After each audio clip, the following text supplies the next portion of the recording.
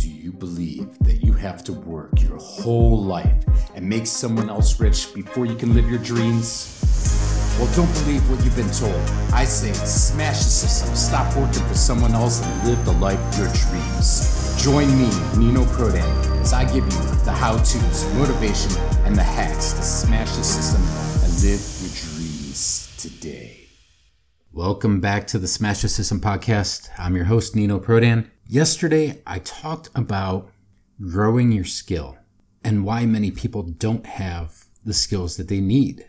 And today, I wanted to talk more about how to develop the skill. Now, this isn't writing or business, but pretty much applies to any skill that you want to build.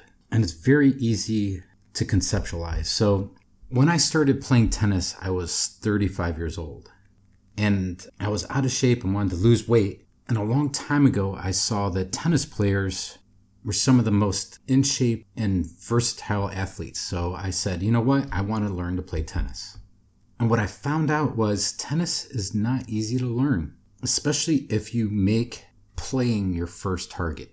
If you go out into the tennis court and intend to play tennis right away without learning the fundamental skills, then you're going to be chasing the ball around more time than you're going to actually be playing.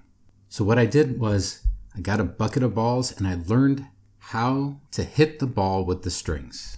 You know, most people want to get it over the net, get it onto the other side, into the court on the other side, maybe even hit it in a direction, hit it really hard. But if that's your first intent, more often than not, you're going to be disappointed.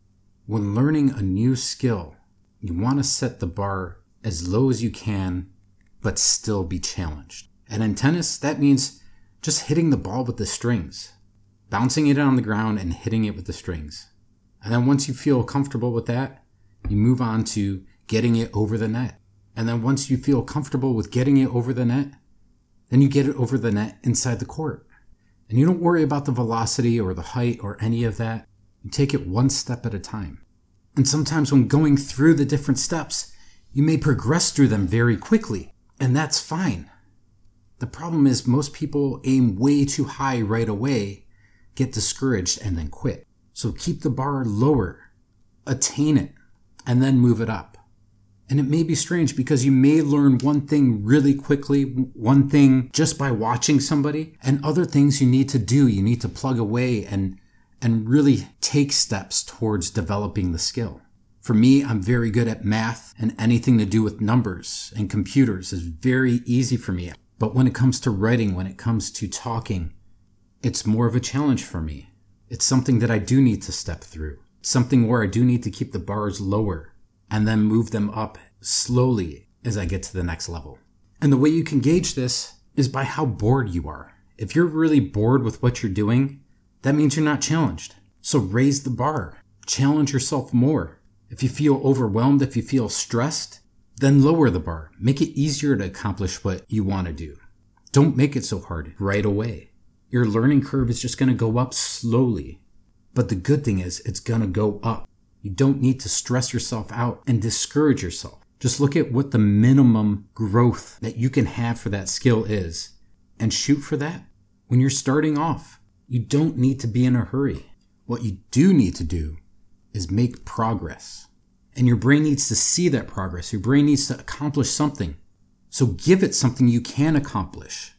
That way you can continue progressing. You continue to move forward and be encouraged. And if you are bored, then move faster. But just know that you don't need to move at the same pace as other people. Move at your own pace. Different people learn things differently.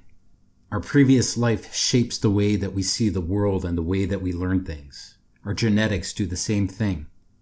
So don't see somebody else moving at a really fast pace and think that you can do the same thing if you're having trouble. It doesn't matter how fast they're moving. Just focus on what you're doing. Focus on what you're learning. Focus on what you're developing for yourself. They may move really fast at the beginning and then plateau, and you may pass them.